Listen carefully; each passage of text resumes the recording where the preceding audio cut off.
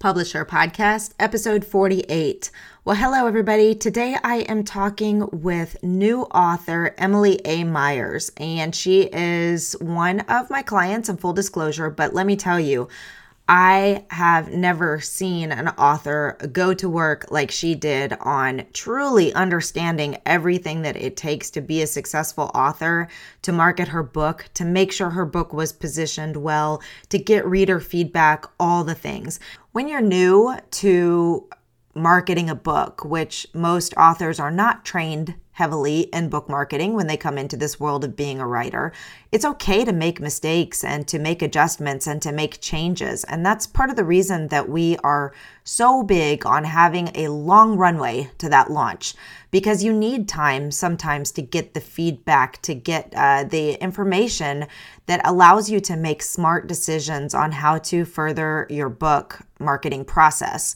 So I hope that you enjoy this interview. I hope you learn a lot from it. I just know you'll love Emily. She's such a great spirit and is doing so many things. And she just notified me that her book has been added to a list of finalists for a big book award. So we're anxious to see if she makes the cut to the next round. Her book, The Truth About Unspeakable Things, was one of the best reads I've read this year, to be quite honest. I truly enjoyed her writing style, the storyline. And I also want to give her a big shout out because she has been doing her work. She is ranking right now 176 in Southern United States fiction overall, which is just fantastic. And she's up to 138 reviews on Amazon, which is really amazing. I'm so proud of her, and enjoy this interview. Welcome to the Publish Her Podcast, a place where you can come to get inspiration, motivation, help, encouragement, and support in your journey to write, publish, and sell your book. Hosted by Alexa Bigwarf. 'Cause I've been where you've been, and I felt what you're feeling, and I don't want to get in your way. Welcome to another episode of the Publish Her Podcast. I'm really pleased to bring you today Emily Myers, an author extraordinaire who has recently published her first book, The Truth About Unspeakable Things. So in this new author series, we like to just talk to the author about what happened, what was publishing like for them, what things went well, what things were challenging, what things surprised them, what they've learned, and of course, what's been happening since the launch. This book was a really fun project. We worked on her book through Write, Publish, Sell, and she's one of our star clients. It's really exciting to work with somebody who takes not only things that you suggest, but brings in her own ideas and energy and just in my opinion, blew her launch from her side out of the water, and just did some really phenomenal things. So welcome, Emily. Thank you for being here. Yay, I'm so happy to be here. So let's talk about your book first. Tell everybody about The Truth of Unspeakable Things. The Truth About Unspeakable Things is a thriller with romance and true crime elements. It follows a young woman named Emma. She's a journalist in New Orleans, and a breakup with her fiance goes badly. And that kind of pushes Emma into a life that she never saw coming. And there is budding romance, there is violence and threats and danger and discovery. And all the while, I feel like it's at its core, it's a woman's journey that just so happens to be amplified by these really extreme circumstances surrounding her. And it's exciting, and I'm proud to have written it. Oh, well, I'm proud of you too. It's funny. I always do a final proofread of all of our clients' books before they go out, before we finalize them up. And I had a really hard time doing a proofread because I just kept getting so lost in the story. Your writing is beautiful, absolutely beautiful. The descriptive, the way you describe things just like blew my mind. But the storyline was really it was a pleasure to sit down and read. And I often had to stop and go back and reread from a proofreading eye because I'd just gotten lost in the story I was reading. So that's a really good sign. So you did really well. And I'm excited that you're working on the sequel to this book right now, because everybody wants to know, like the ending was exciting. And it's like, what happens next?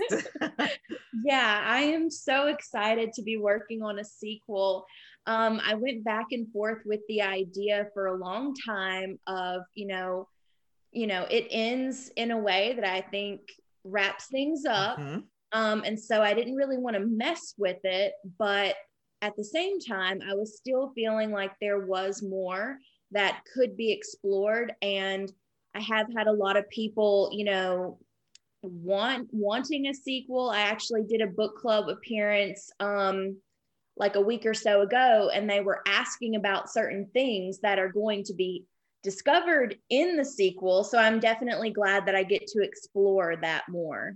Yeah, it's really fun. And the book is set in New Orleans, which in itself, I mean, setting, I think, in often can be a character of itself, but New Orleans is just so intriguing, and the things that happen there and all of that. So that in itself was fun. The intrigue, the twists and turns that you didn't expect. But I want to talk about in particular this idea of determining the genre, because Yes. I think that this is something that first-time authors, new authors struggle with really hard, because picking a genre when you are an indie author in particular, and you're relying heavily on advanced readers, on reviewers, on people like that to create the buzz around your book, and you position your book out there as one thing.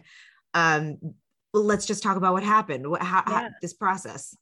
Okay, so I will say that I'm going to talk about my experience, but I will say just in general, as an indie author, I kind of feel like Amazon has to be your basis for how you pick your genre, because that is primarily where in the US, readers are going to read indie authors. They're not necessarily going to find your book in the bookstore. So a lot of how you determine your genre is going to be based on those Amazon categories and niching it down and finding what makes your book specific and different. And so sometimes you may end up with a genre that you wouldn't have necessarily thought for yourself. And that's exactly what happened to me. Mm-hmm. So I did do a lot of research before deciding that my book would be considered women's fiction. Now, I started this interview by saying this book is a thriller. So let me tell you how we got there. Women's fiction novels follow a female protagonist through an experience that is specifically female. And they're, kind of just like there are thrillers that have, say, romantic elements or mystery elements or even horror elements. There are types of women's fiction novels that have suspense elements or true crime elements or romance elements. And so because at its core, my story is following Emma through this horrific experience that is, not to say that it doesn't happen to men, but is something that you would typically associate with a female experience, which that is sexual assault. It follows her through this experience from an emotional level as well as a physical level of the types of conflict that happen throughout the novel. And the primary purpose of the novel is to see where Emma starts at the beginning and ends at the end. It's not necessarily the romance that is developing between her and this new guy. That romance is very important to the story, and it kind of helps push Emma to realize that she needs to face what happened to her in order to be able to move forward. But the book is not a romance. And I knew that from the get-go. But the women's fiction part of it just seemed so obvious to me. Well, as we had early reviews, um, there were mixed reviews. You know, obviously there was some people who loved it and they loved specific things about it. And then there were some people who would say things along the lines of, I'm not sure what this book is trying to be. Is it Mm-hmm. a survivor story? Is it a thriller? You know, is it a family drama? And they would say, this book is entertaining, but I'm not sure if it should be, obviously, given the very, emotional and sensitive subject matter of a woman overcoming sexual assault. And so I was looking at the reviews, and overwhelmingly, even the people who commented, you know, it's entertaining, but I'm not sure if it should be, they complimented the suspense, even though Mm-hmm. they felt that it was out of place for a women's fiction novel. And so I kept looking through the reviews, and everyone was complimenting Mm-hmm. the thriller like qualities. And so that is what made me decide, okay, I need to shift this and I need Mm-hmm. to target this towards, you know, a thriller audience, but specifically a thriller audience that is also okay with romance in the novel and somewhat even romantic suspense. Now, it is not traditionally, it's not what you would consider romantic suspense based on Amazon standards. Right. But some of those readers may still enjoy it because of the romance and certain, you know, sexiness that happens in the novel. They may still, you know, they may still enjoy it. So I made that marketing shift based on those early reviews. And since then, the reviews have been overwhelmingly positive. Yeah. And so it's very tricky because if you look at it from a genre standpoint, you know, it has the women's fiction characteristics, it has the romance characteristics, it has thriller characteristics. But the important part is what makes it different. Yeah. And if the suspense is what people identify most with the novel, then it's a suspense novel. Yeah. Well, this is why I enjoy working with you so much, because the reality is, authors listening, like, you have to know your genre or the expectations of a genre that you are going into. So it's important that you do, when we talk about knowing your audience, when we talk about knowing the genres, it's important that you do this level of research. And this also illustrates why it is so important to get the book into early readers and to get those early reviews and feedback, because it can make a tremendous impact. So we changed, Emily decided to go into the thriller category, which resulted in a change in the description and how we were targeting readers as well. And all of those things made such a big difference. But if she had waited to the last minute to publish the book, it would have been a very different outcome. Or if we waited to get the book into the hands of people until closer to publishing date, or hadn't been working through these reader sites and all that kind of stuff, it makes a big difference.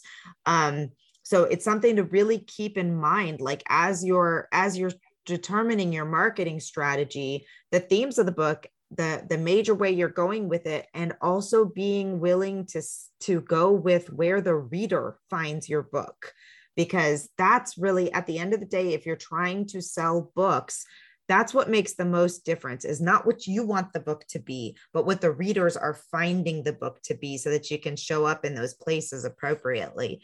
It was a fun and exciting exercise to go through, to really see, this was our first time doing this genre. So we learned so much with you along in this process. But it really, really, really will benefit you as the author to spend some time doing that deep dive research like you did, Emily, to know what is, not just saying, is my book a women's fiction, or I think it's a thriller, or I think it's a romance. By the way, to be classified as a romance, it must have a happily ever after. But just because there's a happily ever after doesn't necessarily mean that it's a romance. Absolutely. So yeah, doing that, and that really, really, really, really deep look at what your genre is, researching what happens generally in a genre to make it qualify that. And then I think your point about focusing on the Amazon categories is dead on, because you're absolutely right. For most authors, indie published authors, your sales are going to come from Amazon in the beginning. And you have to be positioned properly in Amazon, or you just get lost. Absolutely. I forgot what I was going to say. That happens. I said about 10 different things there. So you probably had multiple thoughts going on in there. Well, if you remember, we'll come back to it. But I wanted to ask you, so you did a lot of work and research through the process. I was very, very pleased. I don't know if pleased is the right word or not, but I love how yes, it hurts when you read somebody say something negative about your book. It will always hurt no matter who you are. But what I love, and even yesterday you posted on your Instagram a review that was a mixed review. There were things that she really liked, but there was constructive criticism in it. And I love how you have always looked at your reviews in a very non-defensive manner and have said, how can I use this to make my book better, to make my next book better, and to grow from it? So kudos to you for that. And if you want to share any tips on how you can do that for authors, because it's hard when somebody criticizes your book. Yeah, I will say, and this was actually what I was going to say earlier, I just remembered, is that no matter what you think of your book, you always have to get the reader's opinion, and not just 5 people or 10 people. Like running that full ARC campaign, I mean, if we hadn't have done that, I would have published this book as women's fiction, and it would have probably been a flop in that genre. And I will say too, on that thread, if your book isn't doing as well as you think, it might not necessarily be the book. It might be the positioning and the marketing, because like, for example, this book, I know while it had, mixed reviews from the women's fiction audience, it's doing well in the thriller category. And I have not changed a word of the novel. Right. And so I will say that. And as far as the reviews go, I mean, I really don't know where that comes from. I'm really glad that I have been able to handle the reviews and look at them from a constructive point of view. And I think the thing to remember is that even the most famous authors who make millions and millions of dollars and have had their books turned into movies, they still receive 1-star reviews and 2-star reviews. And at the beginning of this process, I actually looked up like bad reviews of famous authors. And I went into it with that mindset of like, this book is a classic and it has 1-star and 2-star reviews. Every book is going to have some 1-star and 2-star reviews. And from the author's standpoint, I did read those in the beginning because I feel during the ARC process, those are the reviews and the 3-star reviews that helped me figure out that this book was being wrongly positioned. But since the book has come out and since my positioning has changed, I don't read those reviews anymore, because I know that my book is not going to be for everyone. And maybe those 1 and 2-star reviews are coming from people who the book really was not for. And I don't have to take that personally. So I read mostly the 4 and 5-star reviews now because I can still learn from them. It makes me feel good. And from a mindset standpoint, you have to be able to stay positive and confident about what you're doing. But I did happen to read that 3-star review the other day, and I really appreciated it, because even though the reader came into the book thinking it would be something different, I don't know if maybe she downloaded the book during the window where it was being positioned as women's fiction and just then got around to reading it. But she came into it with expectations that it would be more of a women's fiction novel. But even with that, she had enough, awareness, I would say, as a reviewer, to realize that even though this book wasn't for her, it was still for someone. And I really appreciate those reviewers who can acknowledge that. And she gave some constructive feedback. And that is something that I posted to my Instagram because it gave me the opportunity to talk about this situation, and how the positioning and the marketing can make or break your launch. It's something that is not talked about enough, I think, in indie marketing circles, because it's something that we don't necessarily have to dig as deep into on nonfiction books, because nonfiction books come in like there's either a skill that they want to learn, a thing that they want to heal, something that they want specific, that they want a pain point that they're trying to solve or get from or learn, right? With fiction, it's an incredibly important thing for you to be educated on and to spend time on, because readers, and if you think about yourself as a reader, now I'm not a good example because I'm a mixed genre. Like I'll read anything that entertains me. Like I'm not a diehard this genre, but I know readers who are very diehard readers in a certain genre. They are used to what happens in those genres. Like you said, when you were describing it, when we had it positioned as women's fiction, how people were coming back because they expect a certain type of story, a certain a flow, how the story is going to go, the tropes or whatever you want to say. Like they expect the development of the story to go in a certain way. And for those types of readers, it was confusing. But once it was positioned for the type of reader who are expecting more of a thriller type of book, they were much happier. So I know we've said the same thing now about 4 times between the two of us, but the reason I keep repeating it is because this is your important homework after this, is to think about where you think your book is positioned in terms of primary genre. Then go out and start looking at other books in that genre, how they're described, how people are reviewing them, what people are saying about them, and see if your book still fits in them. And Google it. If you're trying to write a romance fiction, a thriller, or thriller romance, thriller with romance, suspense with romance, any of those, do some Googling, go out there and see what it means to be in there and see if that matches your book. And if it doesn't, find something else, or meet with someone, or hire a consultant who does positioning, do these types of things, because it makes all the difference in the world in how your book sales and how your reviews go. And like on that note, I would say romance and suspense are 2 very general terms. Mm-hmm. And, as an author, as a reader, you don't often think, okay, romantic suspense, romantic thriller, suspense romance, right, thriller romance. You don't look at that on paper and think, oh my gosh, it's this big difference. Right. But it actually is a big difference.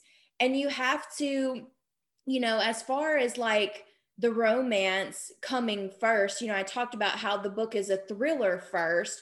And the reason for that is romance readers, and I love them. I am one of them. I love reading romantic suspense, but romance readers are probably the pickiest readers because they expect certain things. It doesn't matter if this same exact plot line has happened 50 times, it does not matter, because that is what they want. Right. And if your book doesn't fit in like 100% that genre, as in if you did not go into your writing process following the plot structure of a romance, it's probably not a romance first. Yes. And, for example, there's science fiction books that have romance in them. Right. So just because your book has romance in it doesn't make it a romance. And in my case, the happily ever after for now,